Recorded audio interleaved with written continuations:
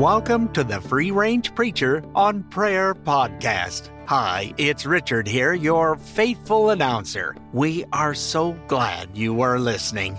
Casting our podcast on the waters of providence, trusting we encourage growing, biblical, dynamic, soul-satisfying prayer lives which glorify God. From the pen of Martin Lloyd-Jones, prayer is beyond any question the highest activity of the human soul. Man is at his greatest and highest when upon his knees he comes face to face with God. John Owen adds, I pray God with all my heart that I may be weary of everything else but converse and communion with Him. J.C. Riley adds his insight. Never may we forget that if we would do good to the world, our first duty is to pray. And now to our fine host, Fred.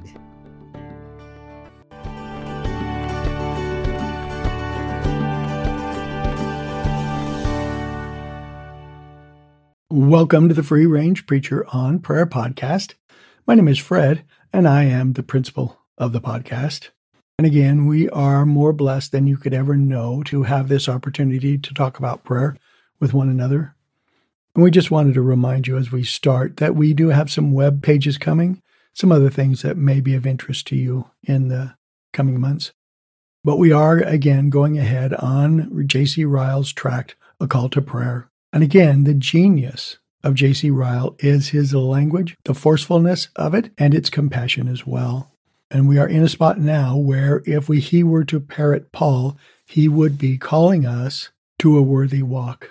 And we're going to start again where he started and then add a little bit more. We're going to start from our introduction where he started and add a little bit more. I ask whether you pray because diligence in prayer is the secret of most eminent holiness. Without controversy, there's a vast difference among true Christians. There's an immense interval between the foremost and the hindermost in the army of God. They are all fighting the same good fight, but how much more valiantly some fight than others. They are all doing the Lord's work, but how much more some do than others.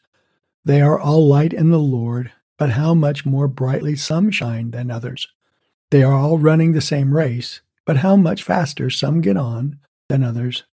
They all love the same Lord and Savior, but how much more some love Him than others.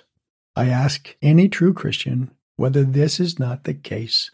Are these things not so? Thank you, Jesus.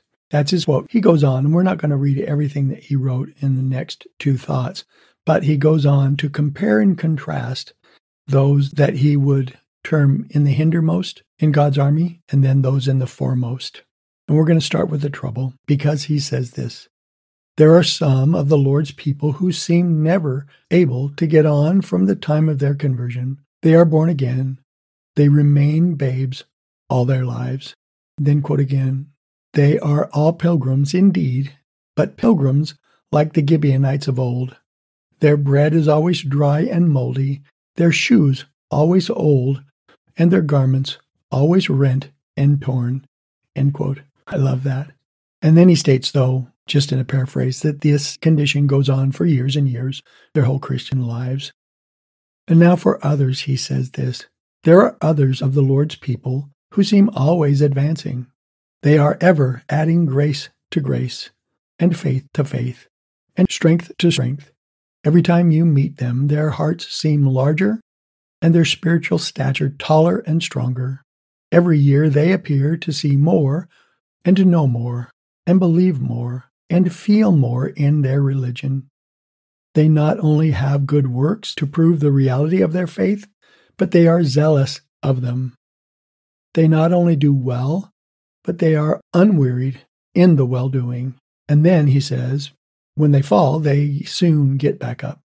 But back to Ryle himself. And all this time they think themselves poor, unprofitable servants, and they fancy they do nothing at all. When you part with them, you feel warmed by their company, as if your soul had been near a fire. I know such people are rare. I only ask, are there not many such? Now, how can we account for the difference which I have just described? What is the reason that some believers are so much brighter and holier than others? I believe the difference in 19 cases out of 20 arises from different habits about private prayer. I believe that those who are not eminently holy pray little, and those who are eminently holy pray much. I dare say this opinion will startle some readers, and we're going to get to that part next. But for our meditation, where are you in your abundant life?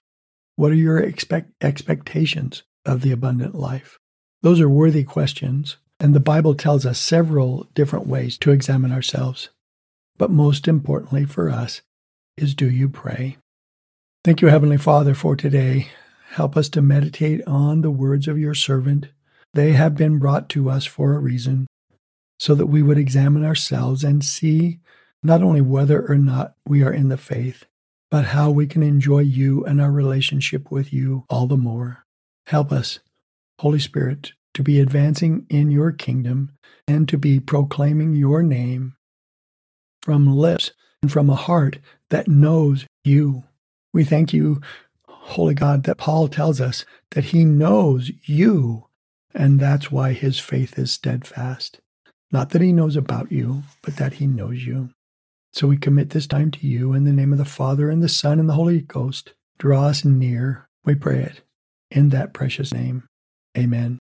We see in Deuteronomy 3 that as Moses is talking to the people, he's talking about God in Deuteronomy 3:26. There is none like the God of Jeshurun, who rides the heavens to our help, and through the skies in his majesty. The eternal God is a dwelling place, and underneath are the everlasting arms. That's 25 and 26b. My beloved brethren, prayer helps us to rest in those everlasting arms. So let's dedicate ourselves again to his will and to resting in him and to knowing him more and more. And brethren, let's pray for one another.